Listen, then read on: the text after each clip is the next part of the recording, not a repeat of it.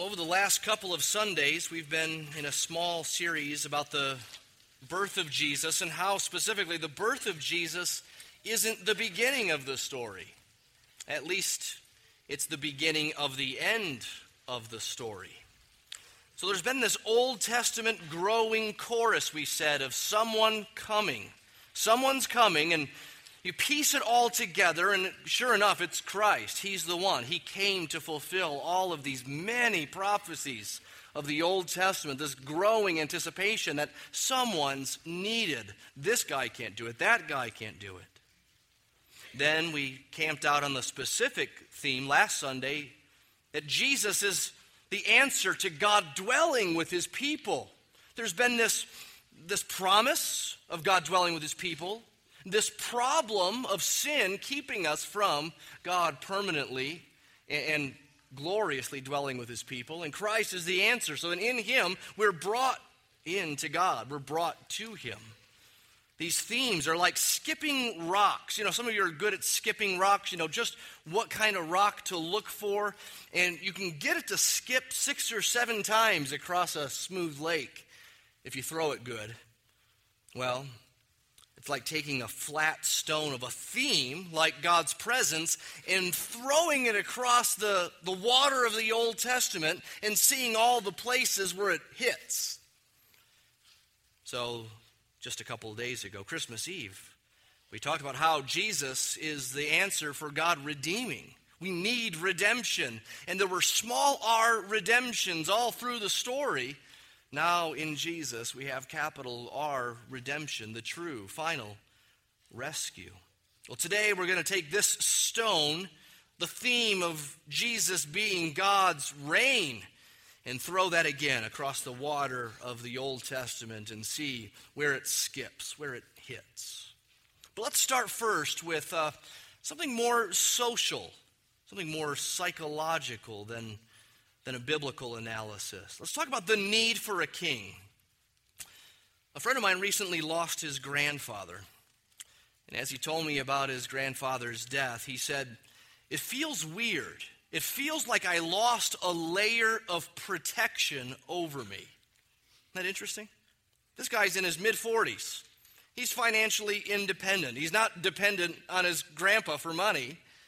That's not why he feels like he lost a layer of protection over him. They don't even live in the same town.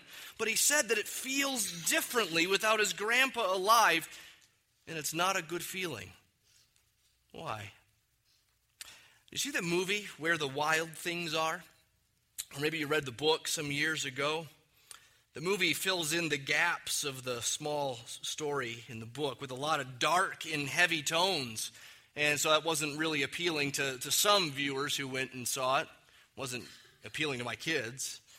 But one good thing about the dark, depressing parts of the movie was that they portrayed lowliness and heaviness and conflict and chaos as truly being hopeless, as truly being miserable, as truly being unfixable. It's like the theme of Ecclesiastes in our Bible, which talks about fulfillment and where do we go to get fulfillment. It's also like the thundering judgment of the law. These things, either as Ecclesiastes moans or as the law thunders, you hear the whisper of Jesus. As Christians, we come to a book like Ecclesiastes, and we hear the complaint, nothing satisfies, not that, not that, not that. And we know what the answer is. Well, this movie offers no real solution. It's just an exploration of hopelessness. But that's good. It points us in the right direction. Hopefully it won't give anything away that you haven't already seen, maybe by reading the book or seeing just the previews of the movie. But it's a lonely, angry boy who runs away from home and eventually runs into these odd, giant beasts. And they're also lonely and also angry and in constant conflict with each other. So this boy tells him that for some years he's been a king over Vikings. It doesn't get tougher than that, right? Vikings are tough. You're the boss of Vikings? Whoa. They're impressed. And so they invite him to be their king. They ask him, Can you take away the loneliness? One says, I feel better when we have a king. Another one says, I want you to be king forever. One of the creatures at one point keeps telling the boy, this world is yours. You are the owner of this world. And then they start talking about building a place where, quote, only the things you want to happen. We all want to be king. We all want to have a king. Well, in the movie, the disillusionment isn't far behind. No doubt, a 10-year-old is king. That can't be good. So they realize he isn't the king, and he realizes that he really can't lead them. He doesn't know what he's doing. And then all the loneliness and chaos and conflict floods back in, even in a world where you've run away from home and you're living with mythical creatures in the woods. Even there, it doesn't work. Even as you make up a story, you know there's going to be conflict. Some of these issues that you have back home are going to resurface here in this made-up world of the wild things. One of them says, you're not a very good king. Who can take away the loneliness? Who can bring in peace and satisfaction and joy? Think about this, too. Why are kids happier, more contented when a parent is lovingly in charge? Do you know that? Hopefully you know that dynamic if you're a parent. If you don't have kids yet, and the Lord someday blesses you with kids, you better know this. Your kids are contented and happy and emotionally secure when mom and dad sometimes are firm. Not just firm. It has to be comfort and love as well, but they need expectations. They need rule. They need authority. One of the coaches on a hockey team, kids 5 to 8 or so. And you can see some of the kids that are loved but not led. And so I'll make up silly rules to teach them life lessons along the way. You know, you come to Coach Ryan for water, you have to ask nicely and say please. And some of the kids at first thought I was kidding. They were like, what? Give me water. Ask nicely and say please. No, give me water. All right, go. I'm not giving you any. I'd fight them, you know? Not physically, but I would verbally just put up a wall and say, you're not getting any. And eventually they'd cave and they'd come and they'd ask. And now they do it with smiles. They do it, I don't know if it's a joke or not, but they know to ask nicely and happily. And there's security in that. You can see them sort of develop a relationship with you and find some trust and some comfort in you, in part because you've been nice, but in part also because you can lead them. Well, we were made to have a ruler or a king. We may not prefer a monarchy as a political system. I'm quite glad for the birth of our country and that some people left England when they did to come here and birth this thing. I prefer democracy over a monarchy. But socially, personally, and emotionally, we were made to need a ruler or a king of sorts. And this isn't a bad thing. God's put it there. And he's put it there for good reason. The sooner we acknowledge it and then seek the solution he provides in it, the better off we are. There's a need for a king. Secondly, let's talk about the anticipation of a king. Again, let's take this theme of God's rule in Scripture, take up that smooth stone and skip it across the water of the Old Testament and see where it pops up. Now, remember, we talked about God's presence a while back, and as we did that, I said, keep in mind, God's presence is everywhere. It's always everywhere. He's in heaven. He's in earth. He's a spirit. He doesn't dwell in what we make with our human hands. He's everywhere, but there's a way in which you can say, where is God revealing his presence in a powerful and special way at a certain time?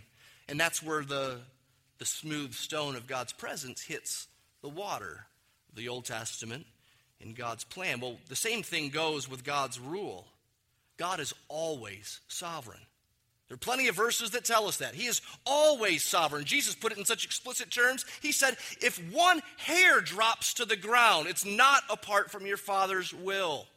He's that much in control. And he's always that much in control, even if what's happening is him permitting this thing, this evil thing, not causing it. He's still in control. But what we're doing is taking this smooth stone of God's rule and authority, throwing it across the surface of the Old Testament, and seeing where that pops up in a significant way, where he shows his authority, his rule, in an intimate and special way. Okay, so let's go. Let's start at the beginning once again. The garden. A place where God is king. He's not just king, he's other things too. He's father, he's creator, he's sustainer, he's provider. But there's no doubt he's king.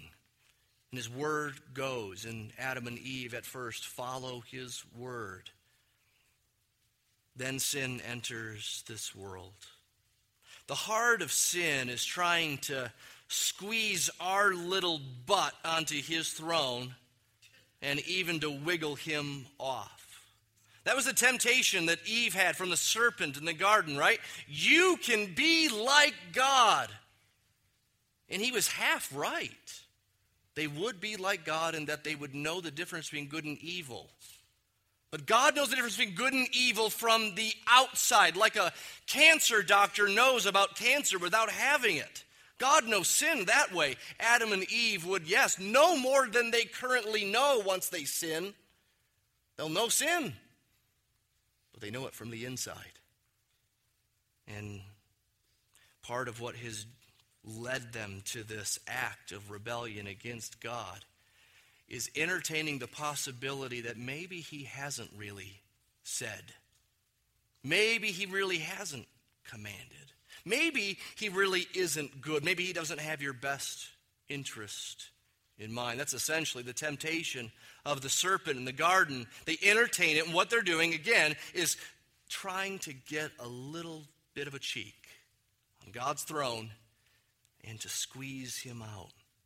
Which means that the reality in the experience of sin can be seen in a bunch of different ways, but they all have the same seedling, the same root.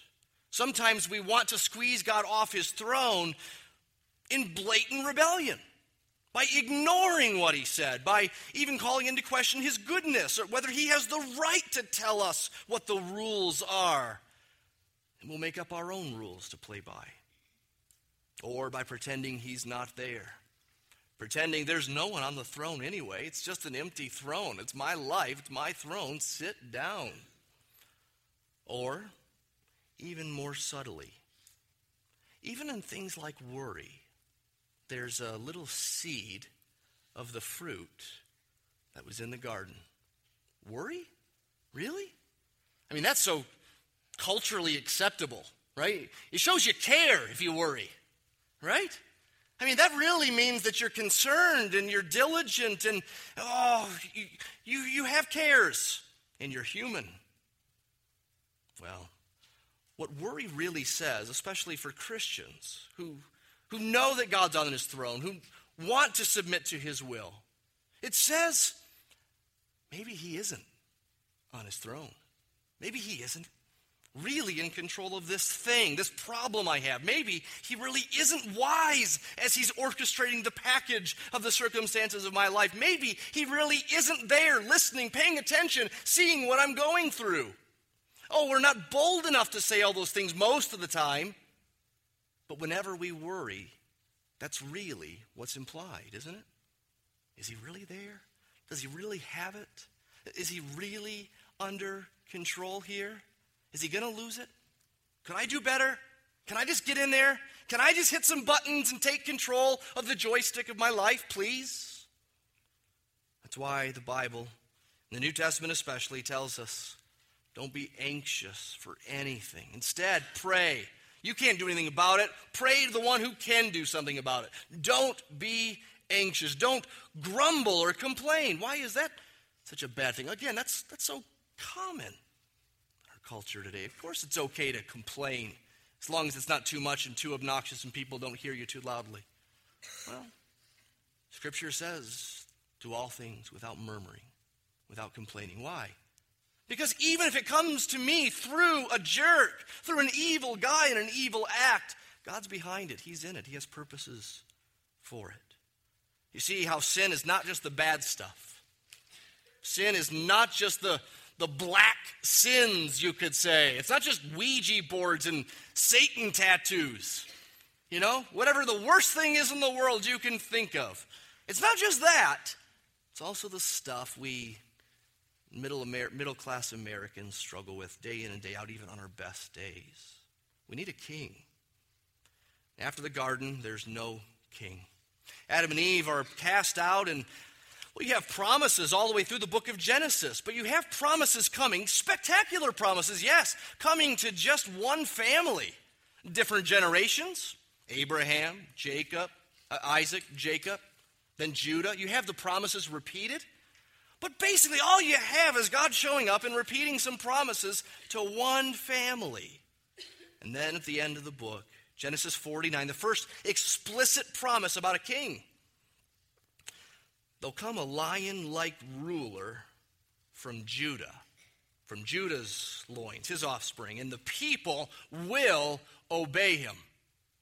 You go all the way to Deuteronomy 17 before you see the next promise of a king to come. God says there, when you come to the land, and then say, I will set a king over me, like all the nations that are around me. You may indeed set a king over you, whom the Lord your God will choose. One from among your brothers you shall set as king over you. Now, eventually, in 1 Samuel 8, the people do just this. They cry out, give us a king like the nations. God knew it was coming. And on one hand, he wasn't concerned about it. He didn't have problems with it. He said, I will let you do it. When you ask, I'll let you do it. That's where this thing's going. We need a lion-like ruler from Judah to come in, right? We need a seed of the woman to be born who will crush Satan.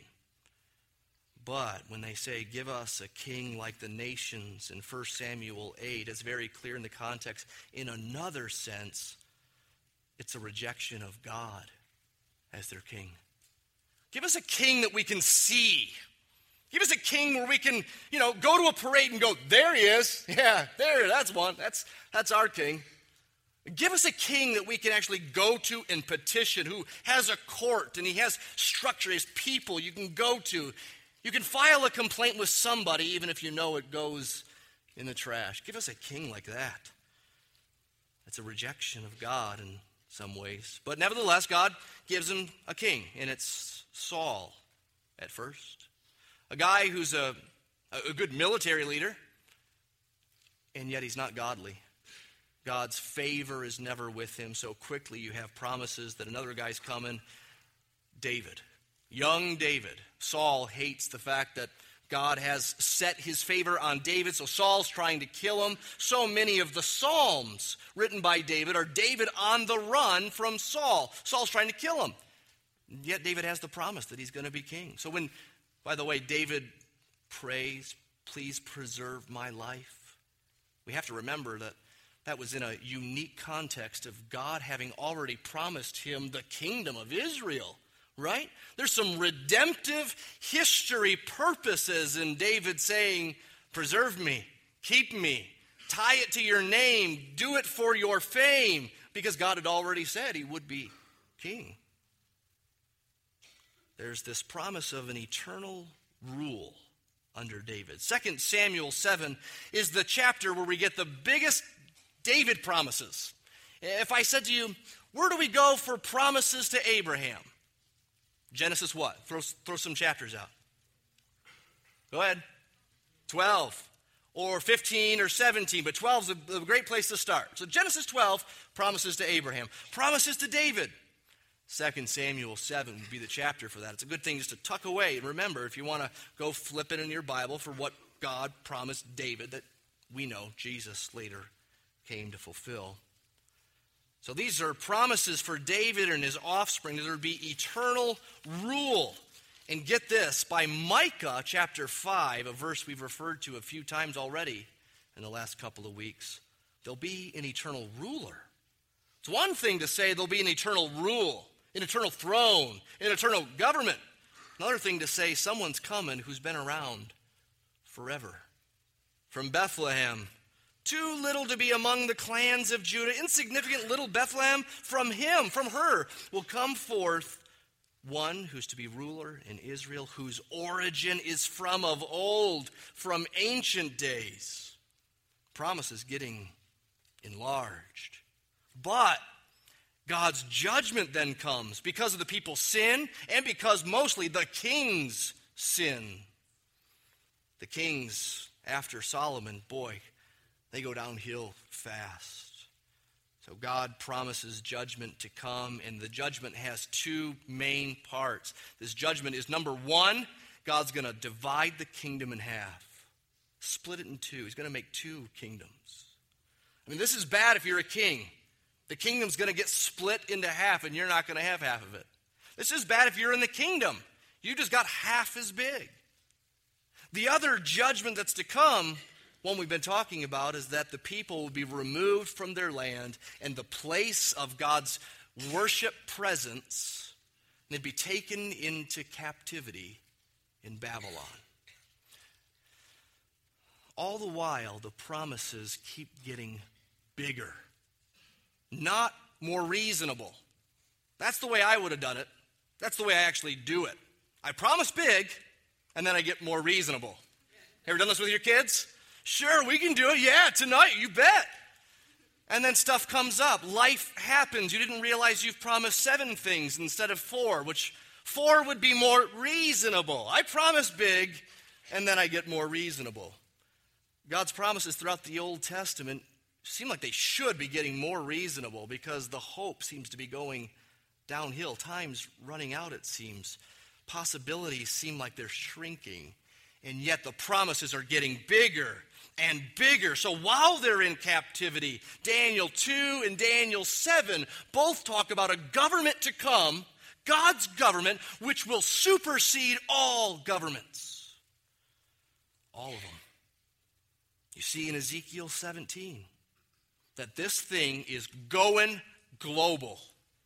Listen to this. Ezekiel 17, God says, I will take a sprig from the lofty top, and I will plant it, that it may bear branches and produce fruit and become a noble cedar. Now, this isn't God talking about his garden.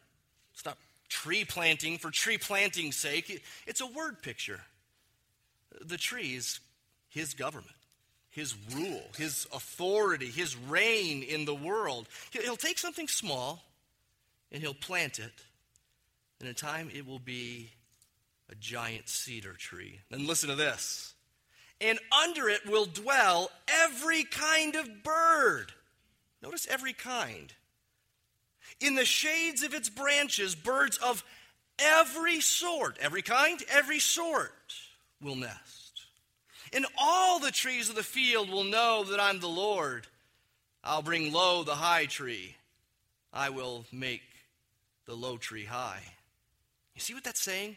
Do you see if this is a word picture that really isn't about trees, but instead it's about God's reign, his rule in this world, and it's talking about it being big. When he talks about every bird, he's really not just being a bird watcher. He's talking about people there, isn't he? Birds are what dwell in trees. People are what dwell in governments and under governments. You see the mission implications here?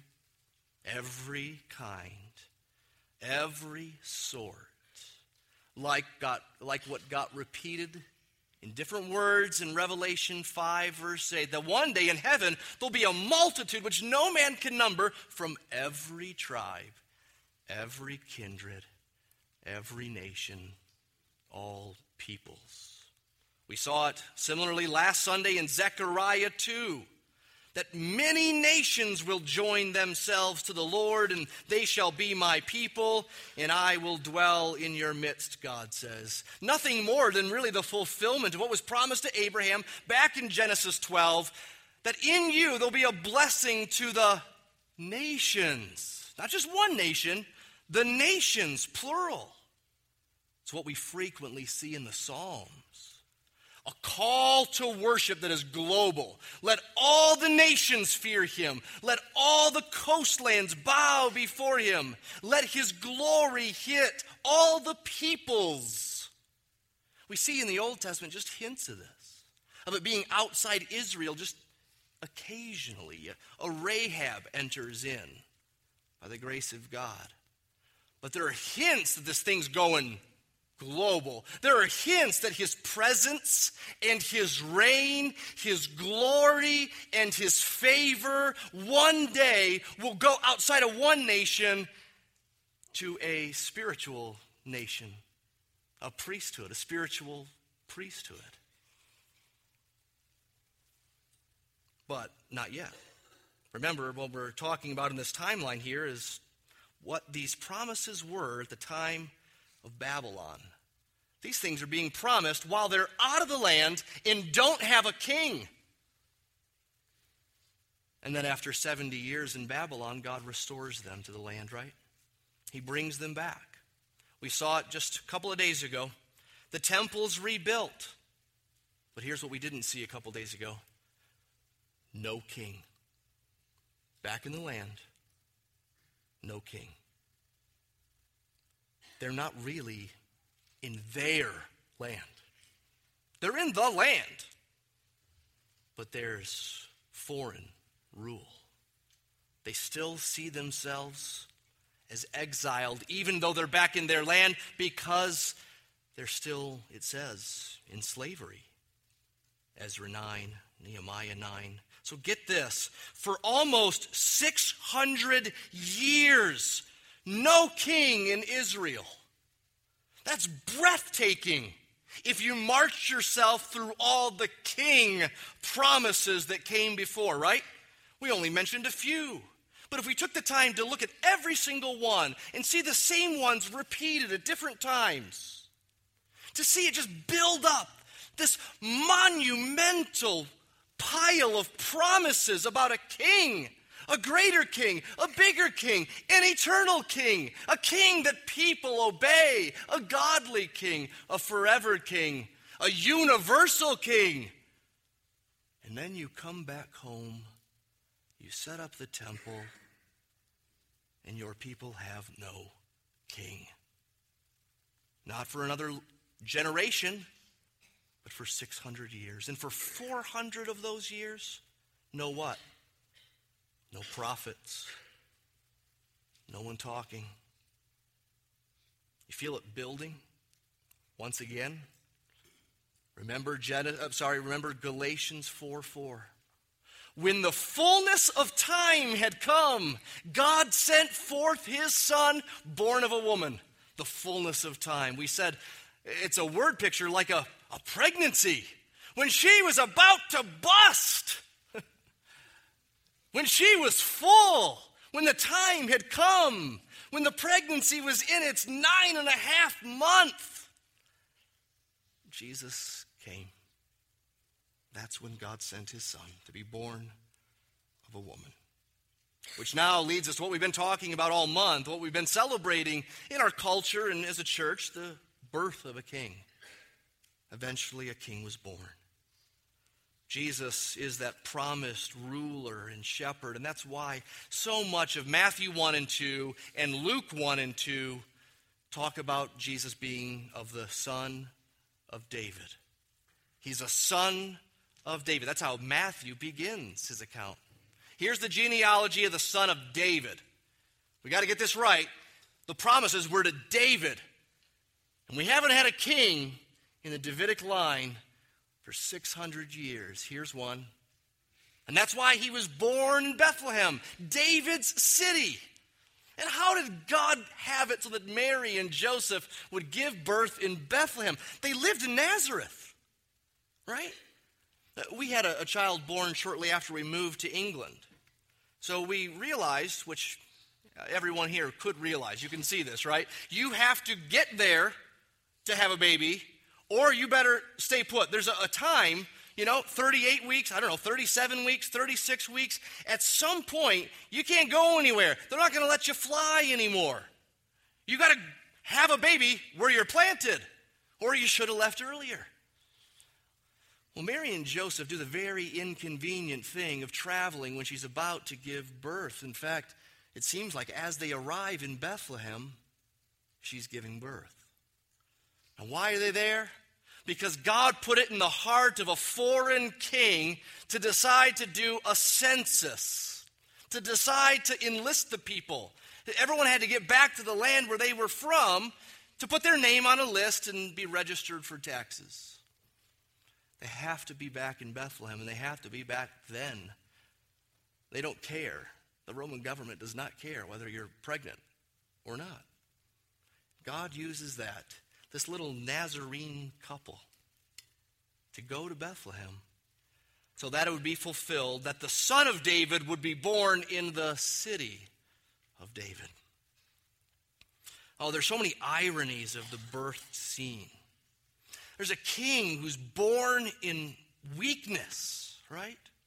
The whole thing is just saturated in humility and meekness. He's born into a working class family. He's laid in a manger, which is a feeding trough. Because there's no room for him. Get this, the King of David is born in the city of David, and there's no room for him in an inn. He has to make cattle shove over. The king is here, and they don't know it. It was revealed only at first to shepherds. Shepherds. Which to us sounds pretty cool. Shepherds, yeah, why not? David was a shepherd. Yes, David was a shepherd. But in ancient Near East culture, over the years, they had grown more and more, unliked by the culture. Think of a farmer today. Most of the farmers who are making it today have big equipment. They have GPS guiding their big plows and combines. A farmer who only has a little plot of land, though, looks like his farm, smells like his farm. He's got his farm underneath his fingernails and on his overalls. And well, even more so in their culture, shepherds were kind of kept at a distance. Shepherds were the smelly ones. Shepherds were the dirty ones. Shepherds were the weird ones. After all, they're out in the middle of nowhere with no one to talk to but sheep. They probably talk to themselves when they come into town and need to buy something. Shepherds. God revealed the coming of the Messiah to the back alley people, to the people in the dirt, to people of outcasts in society. On the other hand, he also revealed his coming to magi, whatever that is. We're not exactly sure. We know that they're king-like, but they're probably not kings, and they're wise men of sorts, but we know they're noble and they're rich. And they know what to do at the coming of a king. You come and you bring gifts, and they do. They bring gifts that are fitting of a king who's being born. And they're apparently not distracted, not bothered by the fact that he's in a stall. He's laying in a feeding trough, that he was born of a working class family. They fall down and worship him, it says in Matthew 2:11. No surprise, it was revealed to them by angels in a star, right? Think of this. Angels are the ones who announce to the shepherds that Christ is here. Angels are the ones who sing his praise at his birth. I'm sure in these times, a great, noble, big, glorious king, when he makes an announcement, he's got a great, big, glorious herald. The guy who makes the announcement. The bigger the king, the more noble the herald. You find the guy with the loudest voice, the James Earl Jones accent. You find a guy who can blow a big trumpet. And you find another guy who can make very good scrolls for the announcement that's being hung in the city center. He can write very well. It's all fitting of a glorious king. And on the one hand, God reveals himself to shepherds. On the other hand, nothing but angels will do to announce that he's there. Nothing but angels' choir will do to announce and praise that he's come. Hints of glory and majesty, all nestled into a whole lot of plainness, even weakness. But then there's an invitation of the king. The fourth thing in your notes, the invitation of the king. This king came in lowliness. He came as one of us because he came to save us. He didn't in his first coming come with a sword, but at first in baby fat. Is there anything softer, more gentle than baby fat? I have a 1-year-old niece in town with us this week, and holding her and pinching her belly that is the most fun I had yesterday. I don't know about you. I mean, that is the softest substance in the world. That baby chub is, oh my goodness. God came in baby fat. God came in the softness and meekness of a baby. Now, as he taught, he didn't hesitate to refer to himself in kingly ways, even though he was born in simplicity, and even though he was raised in a working class home, even though he's later on a homeless prophet. He still refers to himself as the king. There are several parables where Jesus is the king in the story that he's telling. Several parables where there's a kingly invitation going out for a dinner party. Matthew 22 is one of these, but there are others. And Jesus uses this word picture to describe his invitation to Israel and really to the whole world to come, enter into his kingdom and enter into fellowship with him, to come and party with him because things can be now right.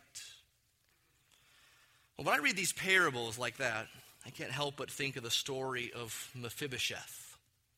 Great story, weird name. 2 Samuel 9. Here's the context. Saul, the king, is dead, and Jonathan, his son, died with him in battle. Remember, Jonathan had been David's best friend. So David's now the king, and he's looking for someone of the lineage of Jonathan to bless. And he finds out there's only one guy alive from the lineage of Saul and Jonathan. This guy with a funny name, Mephibosheth, and he's poor. At the time, he's living with someone. He can't live on his own. He's crippled. It says he's lame in his feet. And David sends word calling for Mephibosheth to come. Mephibosheth is nervous. Here's why. And he says in 2 Samuel 9, verse 8, "What's your servant that you should regard a dead dog like me?" Why did he say a dead dog? Is that a little overstated? Is that just false humility? No. It was a very common thing in those days when anyone would rise to power as a king, that they would find everyone that might possibly have a right to the throne, even someday, and they'd do what? Kill him. You'd wipe him out. You've seen that in movies before, right? I think that comes up in Gladiator. Well, David isn't of the lineage of Saul. Of course, God said he's my man, but, humanly speaking, the argument could be made, look, here's a guy who's of Saul, that line, the kingly line that started with Saul. You'd expect that maybe he's calling Mephibosheth to the home of David in order to wipe him out. He thinks that he's a dead man. I mean, after all, Mephibosheth's the only grandson of the king who tried to kill David himself and didn't. Mephibosheth, the last remaining descendant of Saul. And after all, he's crippled and he's poor. What can he possibly give to David? Why would David be coming and asking for him when there's nothing he can do? He can't play a flute. He can't do a painting. He can't become one of his cooks or something. In fact, every time it refers to Mephibosheth in 2 Samuel 9, it keeps saying he's crippled. It keeps emphasizing the fact that he's crippled. So he's asking, why would he have need of me? And the answer, of course, is that he wouldn't. But what does David say?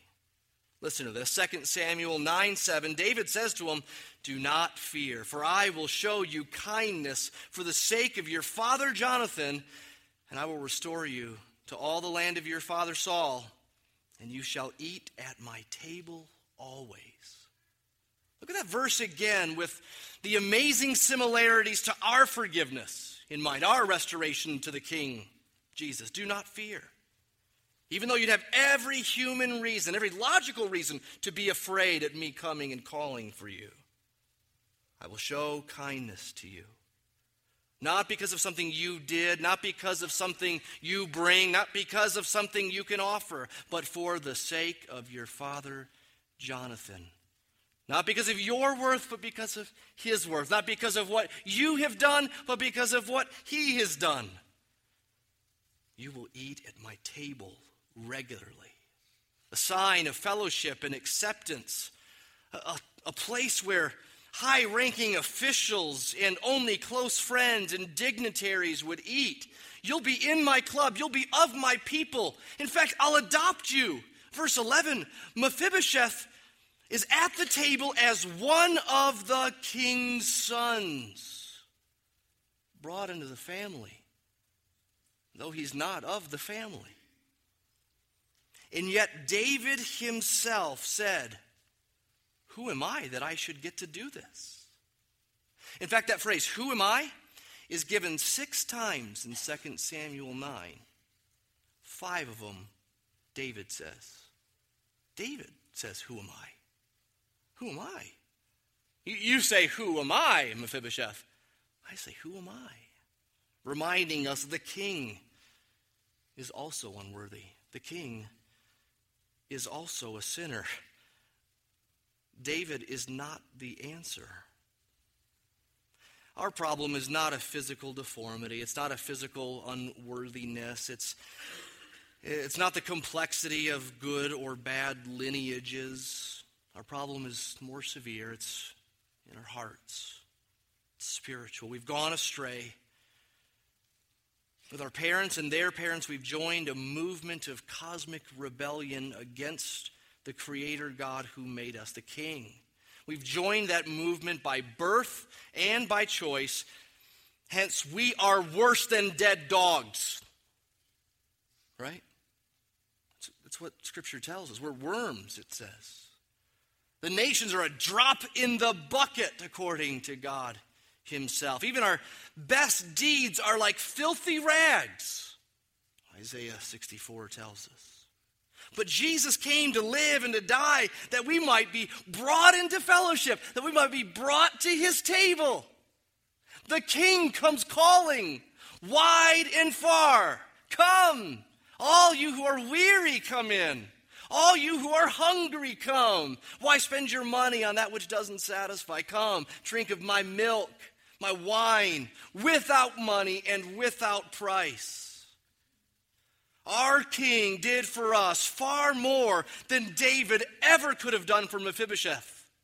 All David did for Mephibosheth, glorious, surprising as it was give him food and a place to eat it, acceptance and riches.